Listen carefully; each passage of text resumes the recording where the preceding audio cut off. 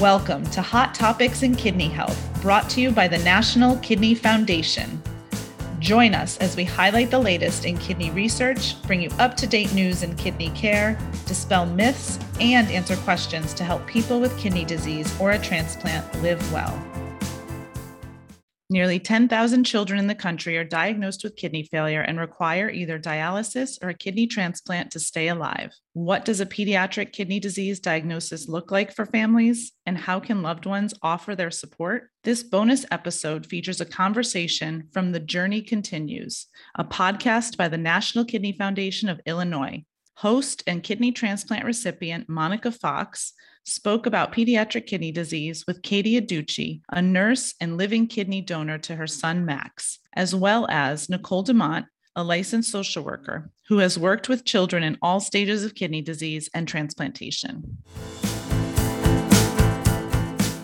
Kidney disease amongst kids is rare but can be truly devastating to a family. We didn't know until he was born that he was born in stage 4 renal failure. It changed our lives forever. That's a mom who donated one of her kidneys to her child who was born with kidney disease, Katie Aducci. In this episode of the Journey Continues podcast, she'll share her journey with kidney disease along with pediatric social worker Nicole Dumont. I'm Monica Fox, kidney transplant recipient and Director of Outreach and Government Relations for the National Kidney Foundation of Illinois. Thank you both for joining me today. Katie, tell me about your journey with kidney disease. My journey with kidney disease centers around my son Max. He's 11 years old. When I had my 20-week ultrasound, when I was pregnant with him, we knew something was going to be wrong with his kidneys based on that ultrasound.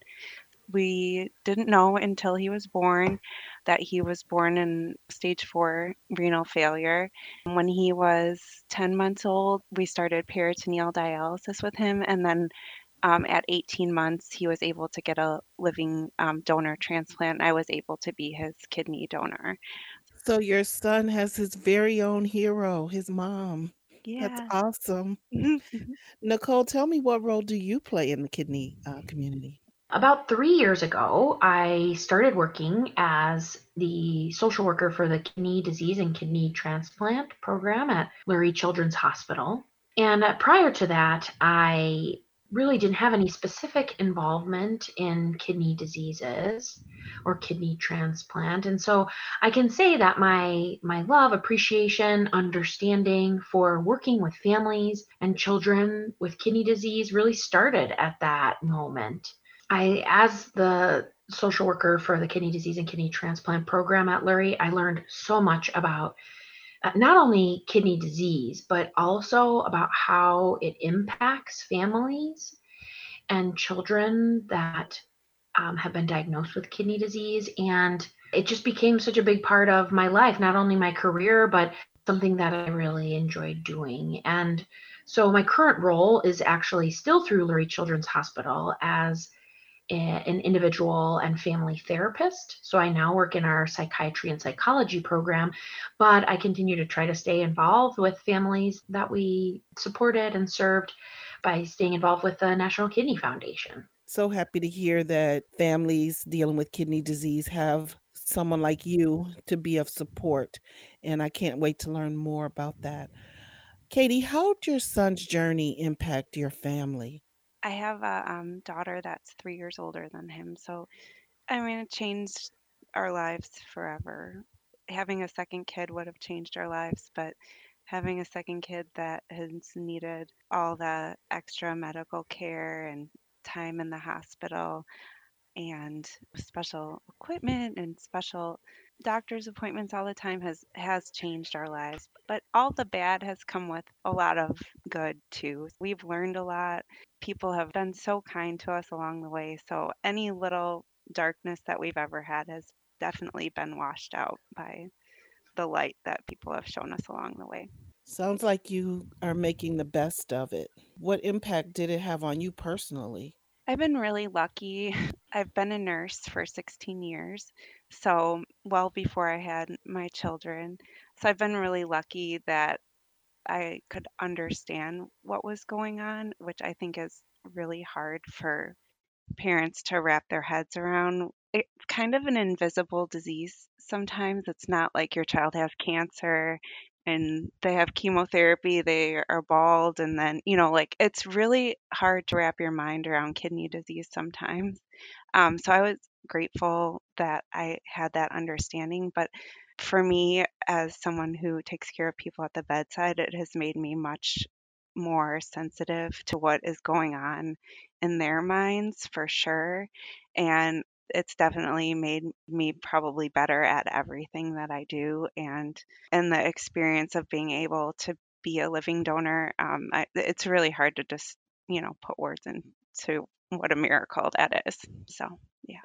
It is truly a miracle. And like Yeah. I stated earlier, you are your son's very own hero, and he is really lucky. I have to wonder also, did you have any difficulties with your career during this I time? I have been so lucky. So I've been working at the same hospital in the emergency department, which is kind of, a difficult place to be now that I'm dealing with someone who's immunocompromised. All the anti-rejection meds make him able to catch things easier. But our doctors and nurse practitioners at Lurie have always been like, you don't have to quit your job. It's going to be fine.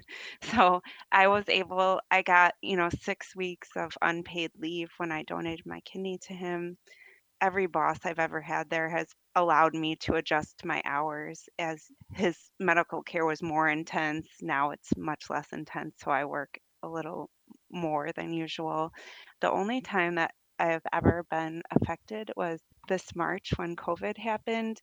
I did move out into an apartment just because I didn't know what the implications would be for Max, and I didn't want to quit my job. I just thought that would be a really bad time to be kind of leaving the world when they needed me. My husband was lucky enough to work from home and stayed with my kids, and then I got an apartment and I was gone from March until June.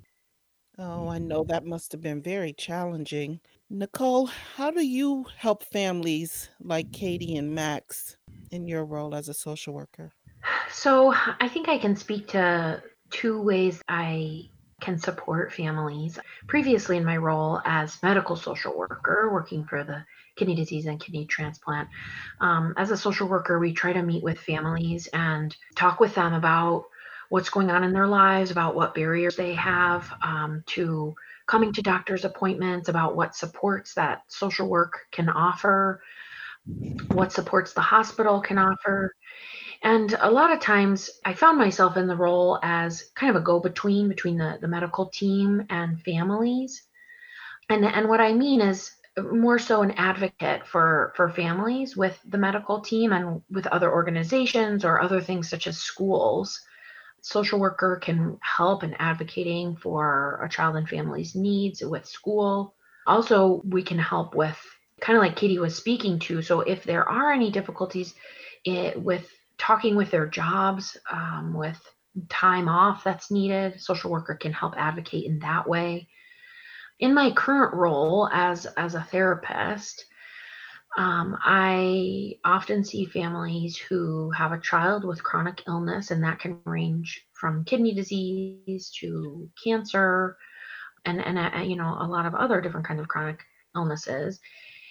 There's a lot of ways that we can support, but I think that often what I'm doing is providing families with education around what happens when chronic illness impacts a family.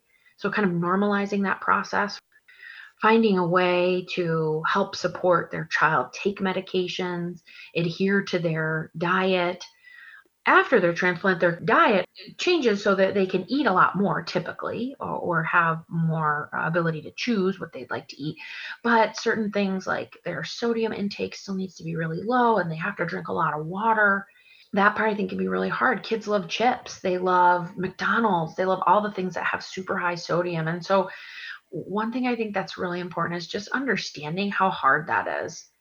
And I also had one family that I worked with, and they would have these water drinking competitions. So they would be like having water chugging competitions, which I thought was an awesome idea. And so sometimes I'll kind of steal from other families too, and share that with other families to help support them in reaching these goals and adhering to their medical plan. That is such great information and support that you offer, Nicole. I am a kidney transplant recipient myself, and I struggle with getting in all the water that I need to. And while I was on Yeah. dialysis, that diet was tough. So I really take my hat off to parents and to the children who live with this. It's not easy, and it is fairly invisible. So, Nicole, what are some of the biggest challenges of your job, either your current job or your previous job as a transplant social worker? One of the biggest challenges I would say is a lack of resources to help support families. I know Katie considers herself lucky in having work that was supportive of her, but I hear her resilience in that. I think that it's a lot as a caregiver to not only be the living kidney donor, but then caring for your child afterwards. And so many families have no childcare support, especially with young ones, bringing them to medical appointments. I mean, after a kidney transplant, a child and their family have to come to the hospital a minimum of 2 times a week. Even if they live in Chicago near the hospital, but then thinking about families who live out in the suburbs, Aurora, Joliet. So I would say that is one of the biggest barriers. I wish we had much more funding and things to be able to help families meet those needs. I think that's probably what I notice as the biggest barrier of helping families. Those are real barriers and real issues that need to be addressed on a larger scale. We are bringing best-selling authors face-to-face with their readers. Join us on Saturday, November 13th for the National Kidney Foundation's 33rd Annual Authors Luncheon to get an exclusive opportunity to meet some of the most recognizable names in literature, including Walter Mosley, author of The Awkward Black Man and Devil in a Blue Dress; Mary Roche, deemed by the Washington Post America's funniest science writer and author of Fuzz, When Nature Breaks the Law; Elizabeth Strout, Pulitzer Prize-winning author of O. William and Olive Kitteridge; and Amar Tolles, author of A Gentleman in Moscow, Rules of Civility, and The Lincoln Highway.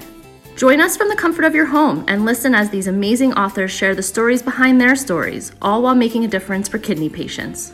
Join us Saturday, November 13th.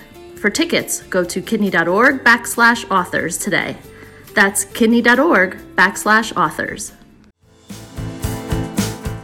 What would you say, Nicole, are some of the rewards of your job? Oh, I feel like that's why I do this. That's why social workers are social workers, is that because we see that a family does benefit from our support, and that we can, help families to succeed in some way. I was working with a family pretty closely post kidney transplant, and I didn't make any magic happen for this family. But I met with them every time they came in, and I talked with them. And, maybe we colored together. Maybe we played a game. Maybe I called them on the phone to see how they were doing. I met up with them at other medical appointments when I could, when my schedule allowed for it. And this family was so grateful just for me being there. And a lot of times, social workers say we kind of have a thankless role. And I get that. I didn't get into this for the thank yous. But I remember this caregiver wrote me a letter just saying how wonderful the support was that I provided the family. And that alone was so rewarding, just knowing that me being there, trying to understand them, supporting them, and having a voice for them when they needed that voice. That was like the biggest reward, to be honest, that I could have ever received. And those moments really make this work so valuable because families don't have enough advocates. They don't have enough people saying, this is really hard, and recognizing that. And so I think that in itself is why I keep doing what I do. Well, that was a great example. I'm glad you do what you do. Katie, what have been some of the challenges of caring for Max? I guess the main thing is the unpredictability. It was actually easier when he was like first diagnosed and he was a baby and he was just very sick then. Like he was on dialysis, he vomited every day. We knew he was sick. So you get into the practice of just kind of being on call all the time, like ready to go to the hospital, your bags are packed, you're ready to go. So then you learn that whole dialysis life, and then you have the transplant, and it's this whole new life to learn. They tell you it's not a cure, but in your mind, it's like you think it's going to be a cure. so, Mhm. and so we were very excited about the obviously we were nervous too, but we were very excited about it, and it mostly has been so much better than all of our 8 months on dialysis, but it's also terrifying too. And I guess a example of it is when I moved back in June after, self quarantining myself from the family till we kind of figured out what COVID was and what all the precautions to follow and moving back. About a week and a half later, Max started vomiting, and we have not, at this point, we have not been inpatient in the hospital for over a year, which is like a world record for us. And I'm like, oh my gosh, vomiting is the sign of COVID. I've been home for a week and I just gave my son COVID.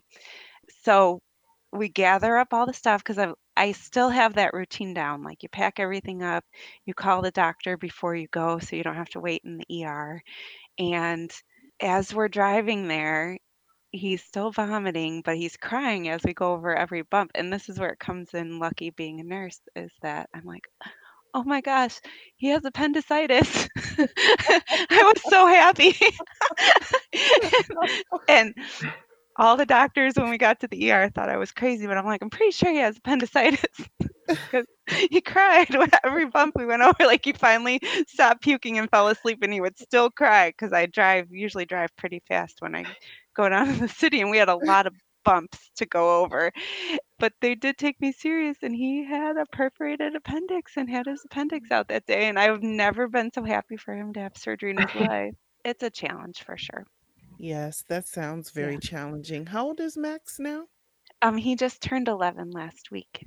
What are some of the rewards of caring for Max? Oh, there's so many. He is his own reward because he's just so funny and so sweet. But like, if I ever ask him to share anything with me, like a piece of candy, he will say no. And my husband will always remind him, like, do you know what your mom did for you? He just anyway, but he makes up for it in being a little hilarious guy that, makes me wish that I could donate an organ to every kiddo that needed it. So, Katie, as an adult myself living with kidney disease and a transplant, I understand feeling different than others, and I can only imagine how Max must feel. How does your family address this and make life normal for him? All of this happened before he was 2 years old. And do you remember anything that happened before you were 2 years old? So, Not at all. no. So, this has been his whole life. So I think it's much harder for the kids or adolescents who it comes upon them later. But for him, this has always been his life. We've never treated him any different than his sister, really. They both have to do the same things. There are a couple sports that he can't play, like contact sports. But other than that, he has been able to do anything that he's ever wanted to, and we don't really focus on what you can't do. Yeah, sounds like Max has a great normal life. He does. Nicole, what suggestions do you have for parents who are looking to empower and encourage their kids to be themselves, to socialize with their peers and also help their friends understand their journey? Yeah, so I think What I would first suggest is encouraging kids to do the normal stuff that, yeah, there are certain restrictions like contact sports, but encourage them to, and even have Zoom calls with friends. Encourage them to join clubs, to join activities and talk to their kids, take time, sit down with them, make dinner without phones a requirement. And that is how kids then open up about what's going on with them when they see you as a support and yes, they're caregiver, but there's a little bit of friend in there too with caregiver and mom and dad. And so I think by creating that relationship is really important. And also really recognizing all their strengths, promoting that good self-esteem and seeing when they're doing things well, recognizing that with them because they have many other barriers than kids that don't have kidney disease. And so I think that can be a really important part of the process. I also think that going to events with other kids that have chronic illness and have kidney disease or have transplant, getting to know maybe a mentor that's had a transplant, I think that can really help to kind of normalize their experience and give them other ideas for how they can manage things, whether at school or at home. Those are great suggestions. Also, it can be difficult for children to understand and express their emotions, especially when they're not feeling well. What methods do you suggest that families use to deal with difficult emotions and behaviors? I mean, one big thing that I use like with all of my little clients that are struggling with managing big feelings is integrating some kind of relaxation or mindfulness into their daily lives. And that can look like anything from taking walks together to doing deep breathing, to doing yoga, to reading books, things that families find calming for them. I encourage them to create a practice around that and to also ask young people, ask children what they like to do to relax. I think taking a break from screen time can be really helpful. I think it can be hard for a lot of kids, but encouraging a relaxation practice and really integrating that into their lives. And then I think if families are noticing that it's really hard to manage these big feelings, and despite, trying and working together, they still are struggling, then to look for help. Talk to your doctor, talk to your pediatrician, your social worker, reach out for a therapist to help, or family therapy, or even group therapy, because you can't do this alone and you shouldn't have to. And so getting that extra support when you need it can really help families to cope with these tough times. That's really, really good advice. As a matter of fact, when we get done, I'm going to practice some mindfulness myself. That's great. Yeah. For sure. So, my last question is I would like for each of you to share with me. We'll start with Katie. How can friends and families best support um, others who have kids with kidney disease or other chronic illnesses and their caregivers? Oh, we've, well, that's a really good question. I think just really being there for the family. Um, you don't have to do anything really miraculous. Like you don't have to have like big fundraiser or anything like that. But I mean, the things that I remember when Max was really sick that people did, like making a meal and dropping it off, or calling, or just even texting and saying that they're thinking about you, and that you don't have to have any answers. Just that they're s- they're sorry that you're going through it, have been really meaningful, and like continuing to be our friends even though a lot of times we're limited on what we can do sometimes. Um, and the the other thing that I think some people don't understand is like when you have a child that's, or anyone in your family that's immunocompromised, really being, staying home if you're sick. I think that's a really important thing, even at holidays. It's hard for people to wrap their mind around that. But like when we've hosted holiday gatherings, I'm really forthright about saying, please don't come if you're sick or anyone, anyone in your family is sick. So those are, just basic respect and, you know, that you're thinking about, you know, the the family and the person affected by kidney disease. That's great. Those are good ways that people can help. Mhm. Nicole, what would you say? Well, I kind of want to just piggyback off of what Katie was saying. In these times right now with the COVID epidemic, I often think about our kidney kids or any kids with chronic illness, and how people have mixed feelings about wearing masks or staying at home when you're sick, and I think so much about the families that are out there, and just encouraging that behavior, hand washing, and all of those preventative behaviors can be so helpful. And just to think about others, and how this could impact other people that you might not be worried about getting sick, but there are a lot of other people who could get really sick if they got if they got this virus. And as far as helping others, I think I really like what Katie said too. Not to steal all her answers, but just kind of listening to people, just being there, and not trying to find solutions. If that's what people are looking for, maybe offer that help. But a lot of times we just need a listening ear. We need somebody to be there for us and hold our hand or give us a hug or offer to bring dinner over. Sometimes those small things can go such a long way. And a lot of times I think we want to help. And so we jump into solution focused mode, or even telling people everything will be all right. Don't worry. And the thing is, maybe things won't be all right, and maybe they haven't been all right, but that by simply listening and supporting is so valuable.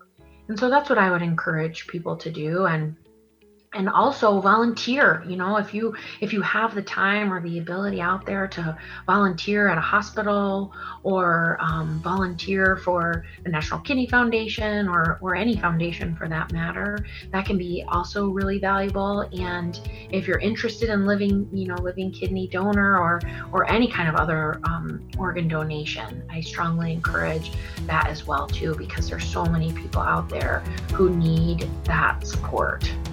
Thank you so much, Katie and Nicole. This has been a fascinating conversation. You both are absolutely phenomenal women, and I take my hat off to you both for all that you're doing in general, for what you've done in Max's life. He sounds like a fantastic guy. Katie, you are his personal hero, and I hope one day he'll start to share his candy with you. I don't think so. But thanks, Monica. I'll let you know if it happens. Okay, thank you, ladies, for taking this time to share your journey with me. Sure, thanks, Monica. Thank you so much. We want to hear from you. Do you have comments on this episode? Suggestions on future topics or guests? Is there a kidney hero in your life that you'd like to honor? Email us at nkfpodcasts@kidney.org. Make sure to subscribe, review, and share our podcast with others. Thank you again for listening. We hope you join us next time. Until then, from all of us at NKF, we wish you good health.